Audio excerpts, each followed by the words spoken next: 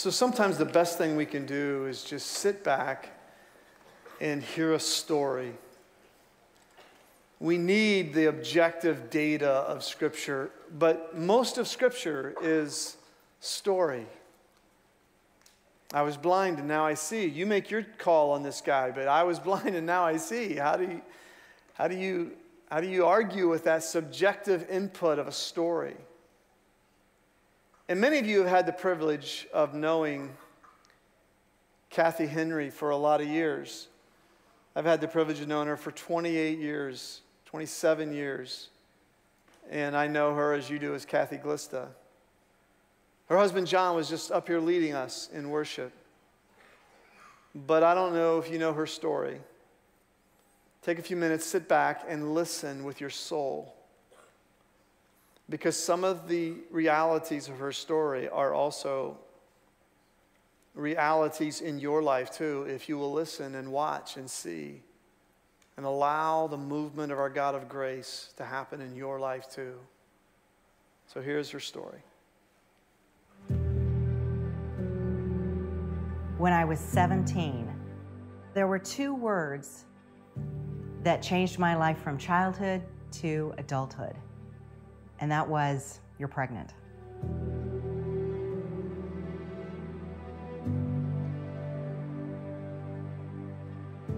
I didn't know what to do. I was a cheerleader in high school, but I was also a leader in my youth group. We were at church on Sunday morning, Sunday night, Wednesday night. So it wasn't like this was going to remain a secret. There were people to tell and to confront and say, here's what's going on in my life. And unfortunately, a lot of those people didn't take it very well.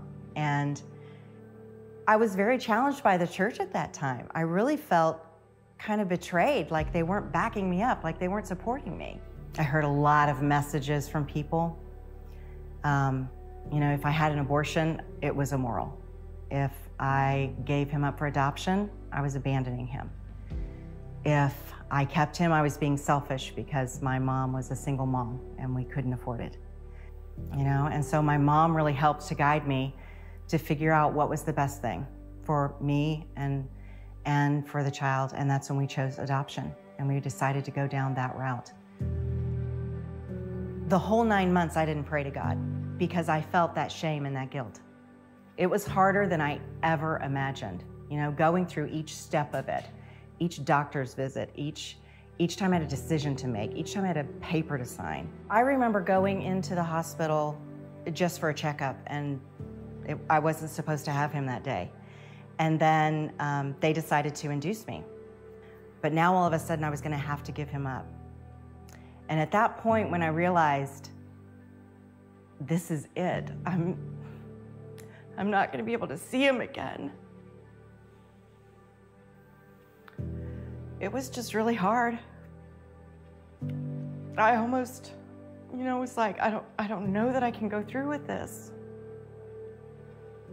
They asked me if I wanted to hold him after he was born, and I couldn't. I couldn't do it because I thought, if I do that, I'm gonna wanna keep him. So I didn't. But later in the day, I asked my sister to go down and check on him. So my sister went down to the nursery and checked on him and said she saw 2 people that were right in front of his bassinet, and she thinks that was the parents of them. And so that gave me some relief to know he wasn't alone.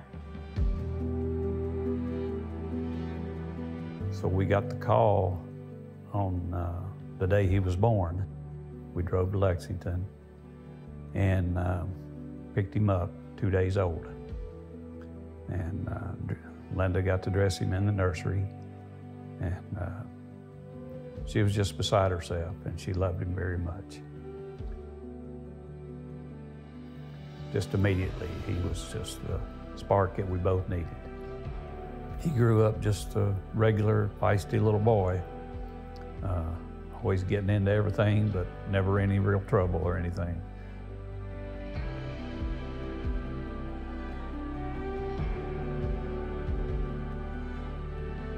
So this was an open adoption, The family could contact me anytime that they wanted, but I didn't know their names.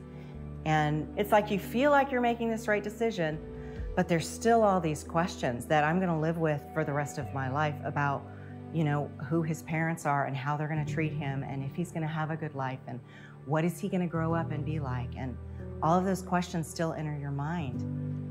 So you're questioning yourself all of the time and you're feeling the guilt of that all of the time because you just don't know. And I think I lived in shame and guilt for a long time because I didn't know.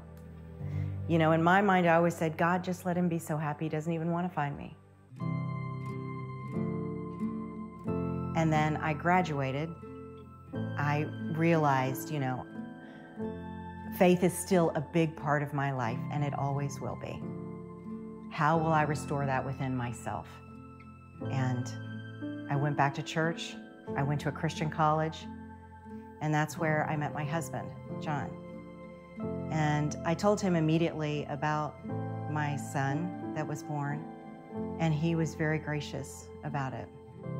But after college, we moved to Ohio and started a church and then started having our own family. And there were lots of different points that I would think of my child and what was he doing and where was he at this point in his life.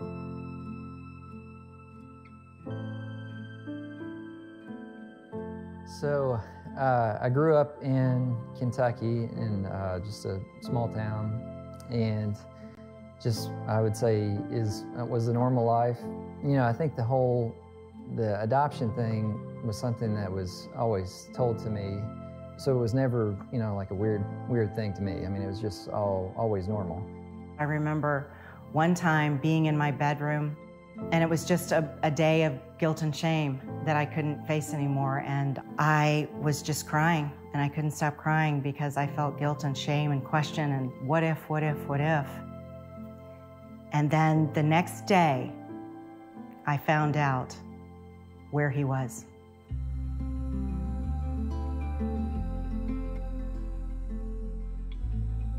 I had gone down to Lexington, my hometown. I'd gone to my home church, and I was helping my sister with an event. And it's a large church. It's got about 8,000 to 10,000 people at that time. So we were sitting in a room of about 1,500, 2,000 people.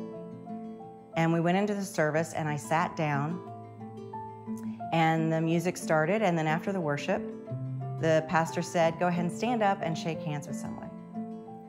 And in front of me was a young man and his wife. And I shook their hand, and I shook her hand, and then I shook other people's hands and didn't think anything about it. We turn around, and she's sitting right behind us. Just from seeing her in Facebook, I don't know how long before, but we immediately knew who she was. So we go through the service, and then after the service, I go out, I walk down the hall. I am sitting in the lobby by myself, and I see a young man walking up to me, and I thought, do I know him? And he comes closer, and so I just looked up and I said, hi, can I help you? And he said, excuse me, ma'am, is your name Cathy Henry? And I said, yes, it is. Do I know you? I said, well, my name is Russ Judd, or I say my name is Russ. And she immediately, she starts crying. And that's when I knew he was my son. But we just then sat down and started talking. And I just said, how do you know me? How do you know who I am? Why are you at this church? This is my church. And he said, this is my home church too. I started coming here a couple of years ago, and I live in Lexington. So he started telling me about his life. And then we went out to his car. His wife was in the car. And so I got to meet her. And I got to meet their 9-month-old son.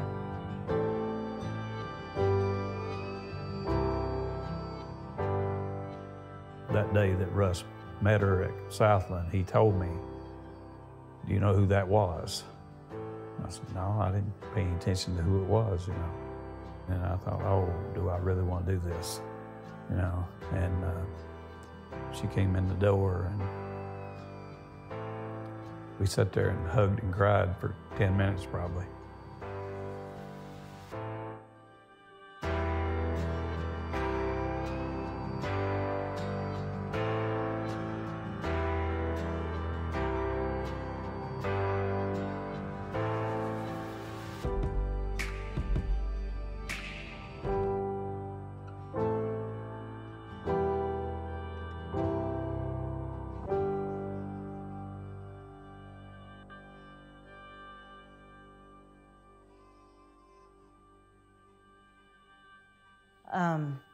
So I know for a lot of people that this story is very joyful and very happy, and it's a great ending.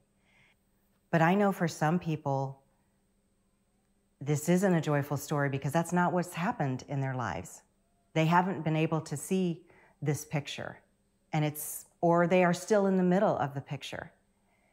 And that's hard to be able to sit in that place. But understanding that God is always there to be with you would be the message.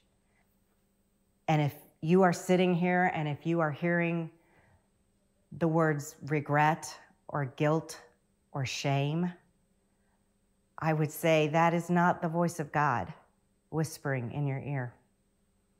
That God whispers love and protection, and He wants to be with you every step of the way.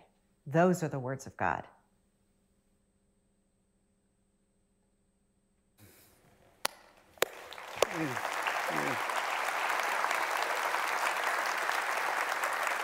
Cathy, Henry, would you come up here right now? Would you?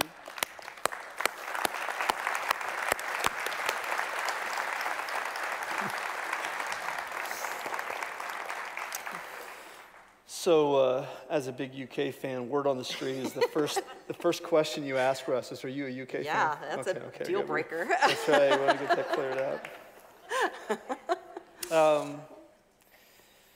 You know, if vulnerability is the interface of human connection, I guarantee you there's a young lady who's hearing this right now, that your vulnerability just connected her to her God, who's never going to forsake her. And we as a church want to tell you thank you. Amen, church? Let's tell her thank you for that.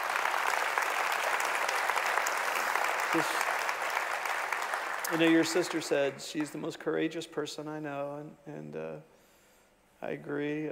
You're just one of the most gracious people I've ever known. And I think a lot of it is this story tells why. I remember when I heard the church story, you know, of that day. And it was a couple days later, and it was just really crazy. So we want to talk about this and unpack this for a few moments. And we are privileged today to have with us also Dr. Russ Judd, who is the Director of Quality and Infectious Diseases at St. Joseph's Hospital in Lexington, Kentucky. So Russ, you can come up here.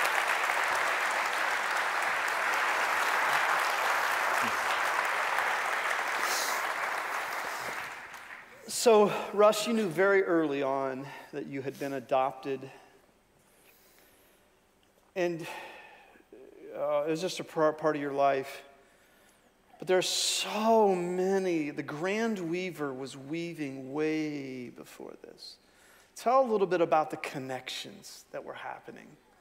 And going all the way back to the moment you remember learning you had been adopted, and talk about what were some of the connections that you go, oh my gosh, God was preparing me for this moment when I was a little boy. Yeah, so I was, for me, I always knew I was adopted.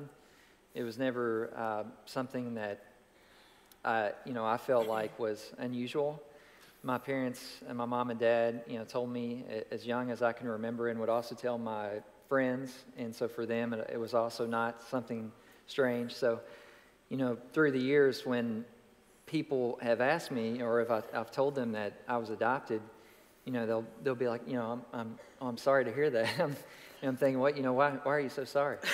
And it's, you know, I can remember probably about 7 to 8 years old, lying on the couch with my mom, and they were always very open. If I asked them any questions, they would tell me the answer, but I just never did ask a lot of questions because I felt like, you know, I really did not have a strong desire to really know. I mean, I lived a happy life, childhood, and so I did ask my mom one day what her name was, and she hesitated a little bit and took me upstairs to Dad and said, you know, is it okay if we tell Russ her name?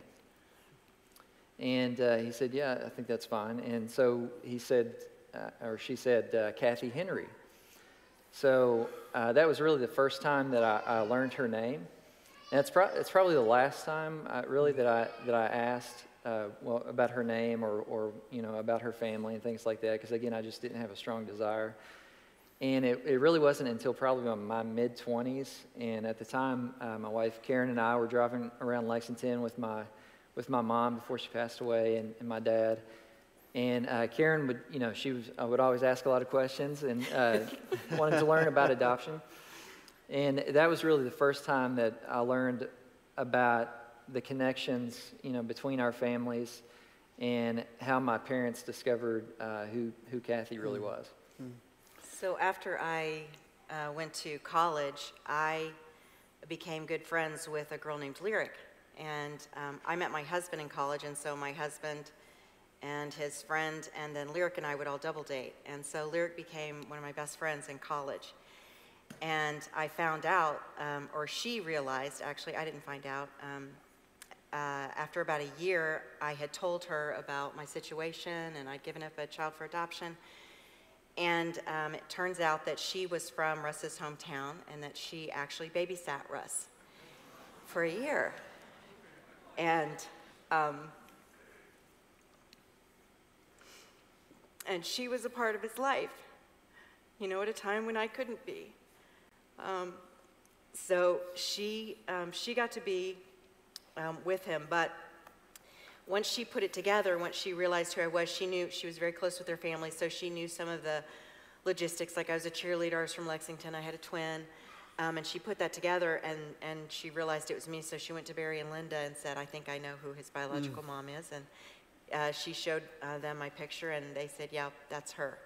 So she then, you know, they said, we'd like you to not tell her, you know, we want it to be his choice when he, and if he decides to find her. Yeah. Yeah. How did you know it was her, Russ? Tell us the backstory of how, the Grand Weaver is weaving threads of connection.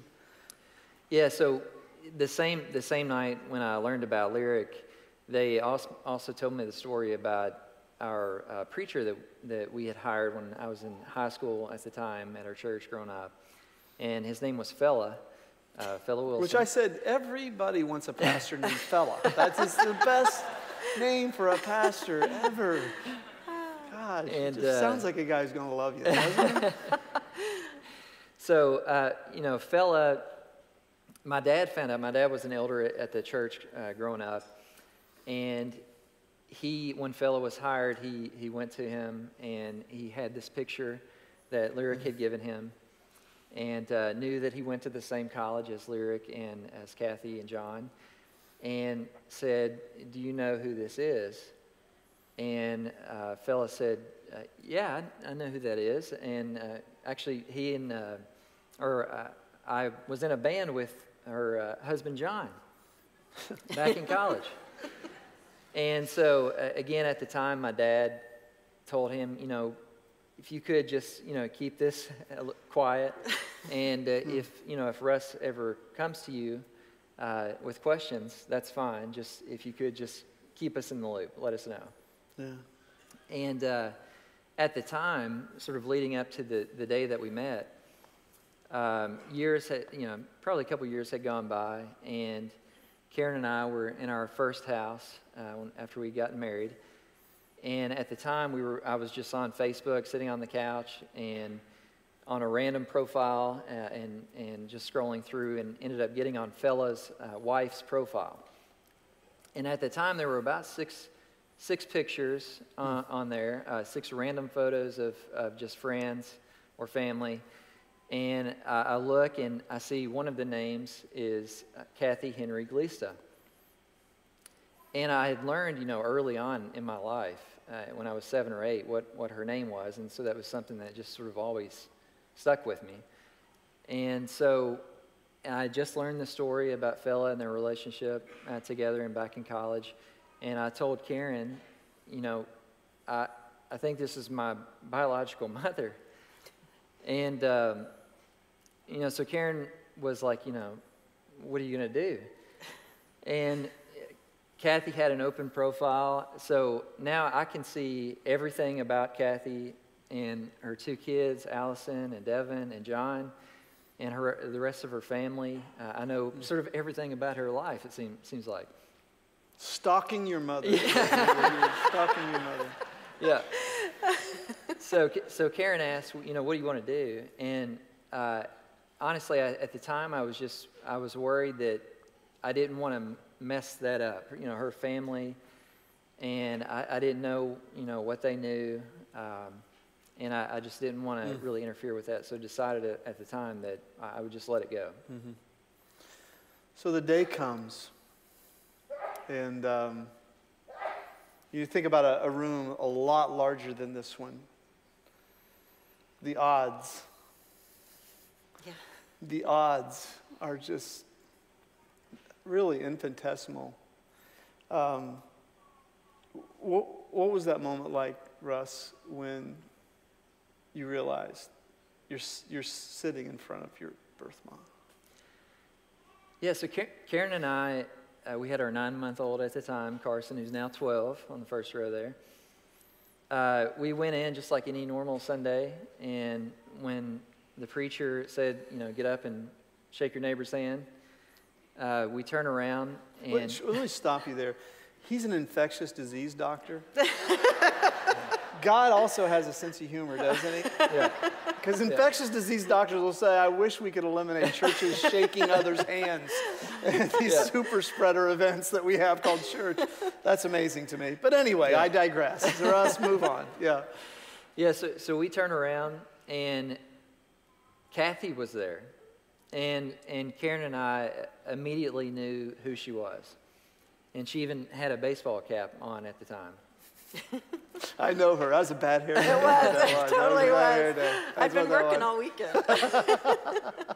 Yeah, and so Karen and I look at each other, and we just, in our eyes looking at each other, we know instantly who it is. And so, I'm shaking her hand, just an awkwardly long handshake, And so, the rest of the service, that's, I can hear her laugh if the preacher tells a joke. She's a good laugher. Yeah, she is. Yeah. She's a good laugher. I can hear, her singing, and that's, just imagine, the first time you hear those things. And so about halfway through, Karen went and got Carson and brought him back into the sanctuary just so that she could see him, even though she had no idea who he was. I'm playing with him throughout the whole service too. Which is amazing. Not knowing that's your grandchild. Yeah. Yeah. So preceding this, and we've been unpacking as a church that there is this element of objectivity to our faith, right? The scriptures, the truths. But there is a subjective side of a real faith that develops that I can't deny these experiences either. And when they join together, it's a powerful combination. So preceding this, there are subjective leadings you're getting before that day. Cathy, you speak into that before Russ does.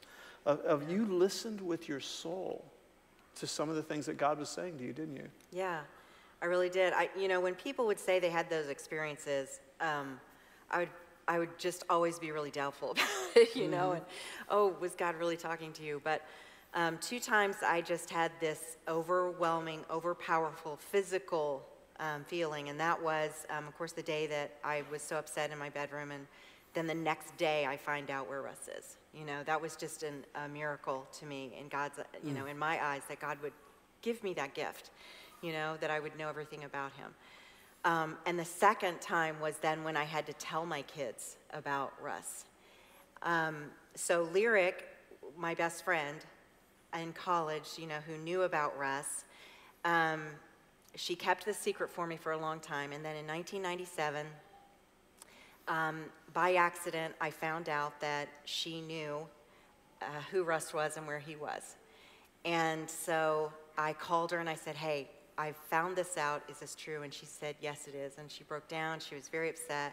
She said, I'm so sorry I've had to keep this secret from you for all this time. And I said, please don't worry about it. You know, I respect you fully for doing that because, you know, it needs to be, our timing, you know, needs to be perfect with this. So, so she at that time was able then to tell me, his name is Russ. He's doing great. He has this amazing family. He loves God. Her mom and her had been saving all these newspaper clippings, so over the years they would send me things that were going on in his life and things like that. And so I knew his name at that point. So when I had to tell my kids, it had been a long time and my kids were in college and I was like, when is the right time to do this, John? And I always kind of weighed and, you know, one kid's doing good, the other one isn't. One kid's, you know, both are doing great. Is this the right time? You just don't know, you know, what it is. And so, but the day that I had to tell my kids, I had this overwhelming physical feeling that this is the day. You need to tell them today. You need to do it right now. And so I listened to that sense. It was just so overwhelming, and I know what that feeling is now. And so God was saying, do this now. Allison was at home at the time. She was downstairs in the basement. Devin was still away at college. I go down to the basement and I tell Allison this story, and I say, when I was 17, I had a child. I know his name. You have a brother, and I haven't met him. I don't know if you ever will or I ever will, but I just felt like I needed to tell you that. And she was so gracious and asked me a lot of questions and was just so kind and asked me, you know, how did you feel about this? You know, what did you have to go through? She said all of those things, so it was so sweet. Devin was away at college, and like things just kept coming up. He went on a trip right after that, and then I couldn't get a hold of him, and then it was going to be a phone call, and then it was a short phone call, and I couldn't get a hold of him, so I wasn't able to tell him at that time, but I told him later. And after that day then, 2 weeks later, is when I met Russ. That's when that happened. Wow. And so listening to that voice and to that feeling, I pay a lot more attention to that. Yeah, listen. Yeah. But Russ, also, the Spirit of God was whispering to you too, right at that same time, wasn't he? Yeah, when Cathy told me about the feeling that she had, the day that we met, I had sort of the same really overwhelming feeling that, you know, I was going to meet her, and which seems odd, and it had been about 1.5 years after my mom had passed away from breast cancer, and so now around November of 2010 is when we met, and then I turn around and there she is. And even then, you know, Cathy just talked about listening. And so after the service was over, we leave the sanctuary, and Karen asks, you know, again, it feels like this is supposed to happen. You know, all these things have happened. You know, what do you want to do? And I said, you know, let's go. Home. You're not talking about let's go back. Let's go home. I don't think I can do this. Yeah. So we get in the car, and then she convinces me again to go back in. So we start walking down the hallway, and our cousin, our close family friend, stops us in the middle of the hallway and is telling about her wedding, and you know, so we're like, yeah, that's great. Okay. So, and at the same time, we see Cathy sort of walking our direction, and someone recognizes her and stops her in the hallway, like 5 feet from us. And so again, we can hear her conversations, and you know, not trying to stalk again, but so they end their conversation, and then we finish ours, and then I tell Karen, let's go. Again. So we go out in the car, and then one final time, she convinces me to go back in, and I say, if I see her this time, I'll say something, and if I don't, then I'm not going to pursue this. And so I get to the end of the hallway, and she's sitting by herself, and this is probably 20 minutes after the service. She's visiting from Ohio. And I walk up to her, and that's what you saw in the video. And don't miss this, everybody. The undeniable lesson from today is good things happen when you go to church. I just want you to know that. Okay, is everybody getting that? You never know what God's going to do. Romans 8. You can't ignore maybe one of the most quoted verses in Scripture, but also misquoted verses in Scripture. It is so apt today in this story. And we know that in all things, God works for the good of those who love him. That's the first qualifier. And who have been called according to his purpose. That's the second qualifier.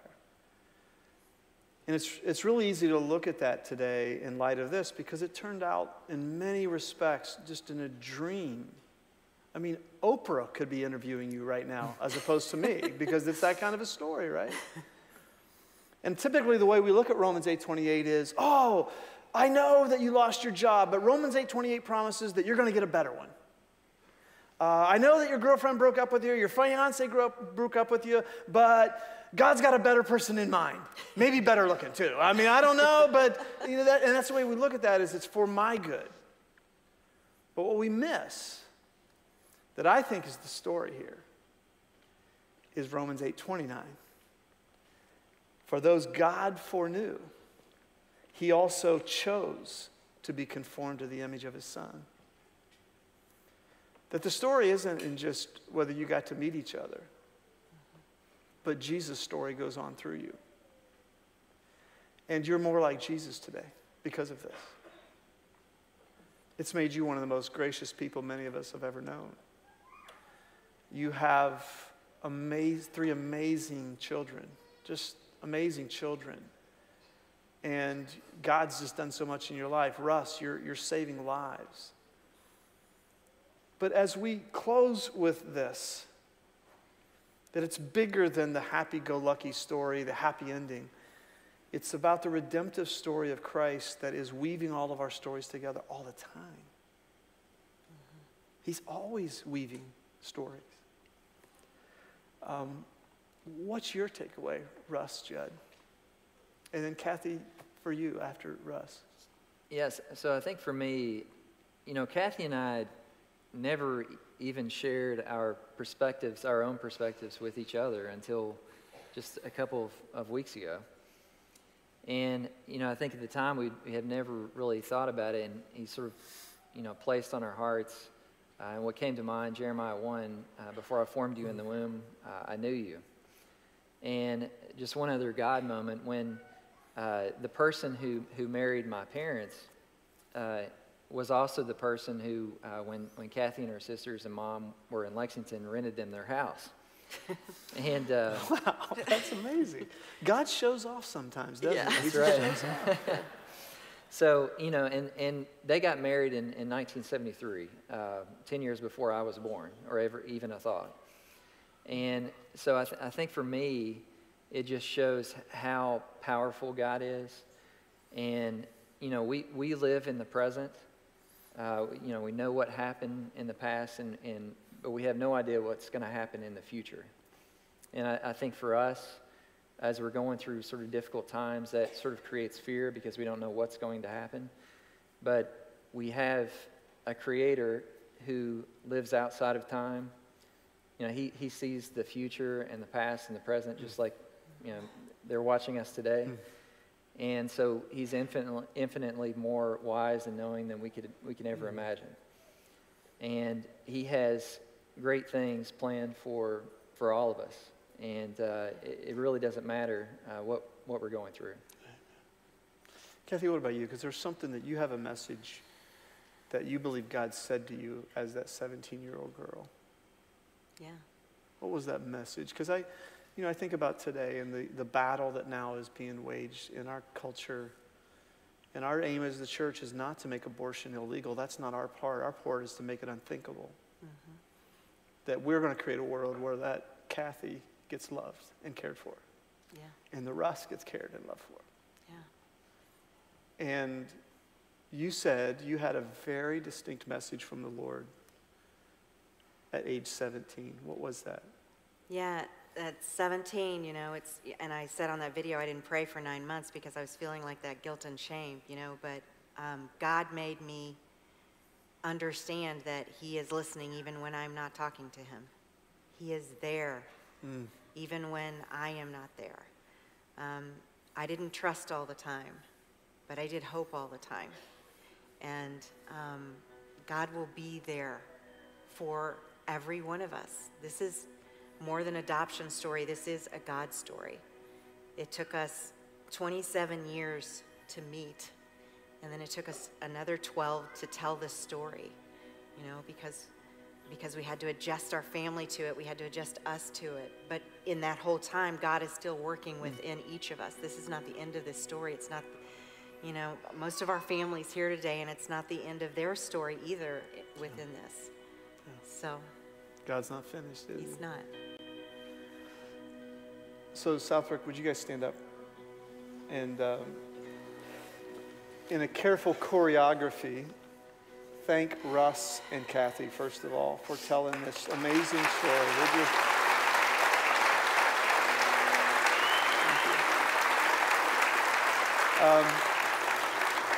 But now, let's sing this song like we've never sung it before, even though we just sang it 30 minutes ago. Because you got to see this. You got to hear the music of God's story. And now we get to hear it through music. So let's do that. And let's sing, because this is true of you, what we're about to sing and what you just heard.